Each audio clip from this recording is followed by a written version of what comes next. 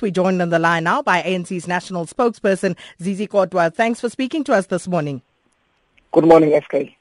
Now, Zizi, what is the ANC side of this story regarding the alleged improper payments by Hitachi to the ANC via Chancellor House? Well, the two first points we would like to make. The first one is that we noted the reports relating to the settlement paid by Hitachi to U.S. Securities and Exchange Commission. But two, we also noted the fact that Hitachi did not deny the fact that of the allegations that were brought against it.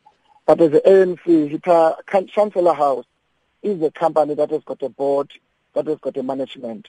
And therefore, in terms of the day-to-day commercial deals and the transactions that it enters to, the African National Congress does not get involved, including we don't even have any information of any impropriety that Chancellor House would have been involved with any other company, whether Hitachi or not.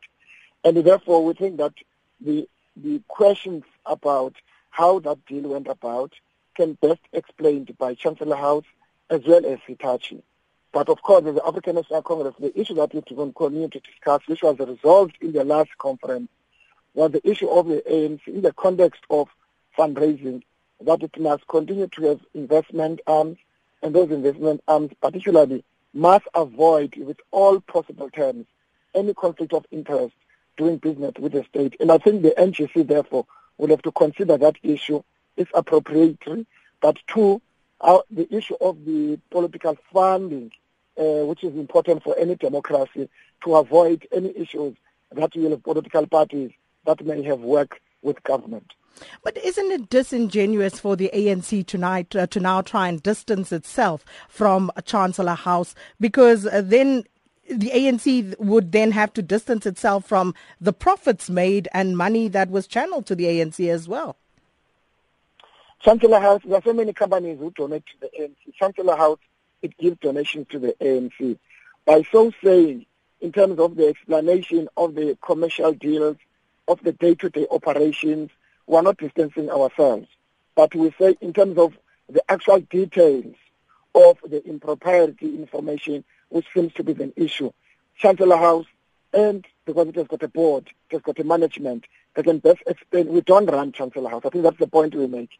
But whether Chancellor House, the ANC has any influence in terms of shareholding, that we can't deny.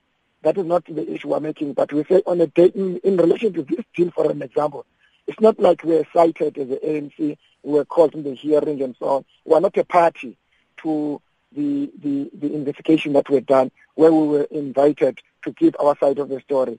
That's why it would have been difficult for the African National Congress in detail to say this is what had happened. But in terms of how the party related to its investments, in terms of its fundraising, that issue we explain in the detail in the statement. So the ANC obviously was previously already unsettled by some of the perceptions that was created around this. 21st February 2008, the then ANC Treasurer General Matthews Phosa stated that the Hitachi deal would be exited from because, and I quote, governance is an issue and there is public focus on this. Fast forward 2010, 15th of April, then Finance Minister Pravin Gordhan called the Chancellor House shareholders to, quote, do the right thing, unquote, and deal with any conflict of interest arising from business dealing of the ANC's investment arm. So just from that, Zizi, it would seem as though the ANC was in fact aware of, at the very least, the perception of corruption that existed as a result of this deal. There is no question about some of these issues that you just cited before and our perception. That's why we've got a very clear resolution for the last conference in 2012, to be specific, where we restate our position in relation to party funding, among others, to say we must do everything possible whilst we create vehicles in terms of investment for the party, but we must avoid conflict of interest where we are seen as a governing party, that we have influence in terms of businesses with the state and therefore using our proximity. And in the day-to-day running, that's why we will be interested in whatever engagement we'll have with Chancellor House to find out to what extent that resolution of the conference has been undermined or has been violated in a manner, whatever transaction, including this transaction, has been done. We are, of course, concerned when those issues arise. This is precisely the reason that discussion, that issue is up for discussion in the next NGC, which is coming next week in Johannesburg. So what is the ANC's current relationship with Hitachi? We have no relation with Hitachi. The relationship we have is with our investment in the Chancellor House.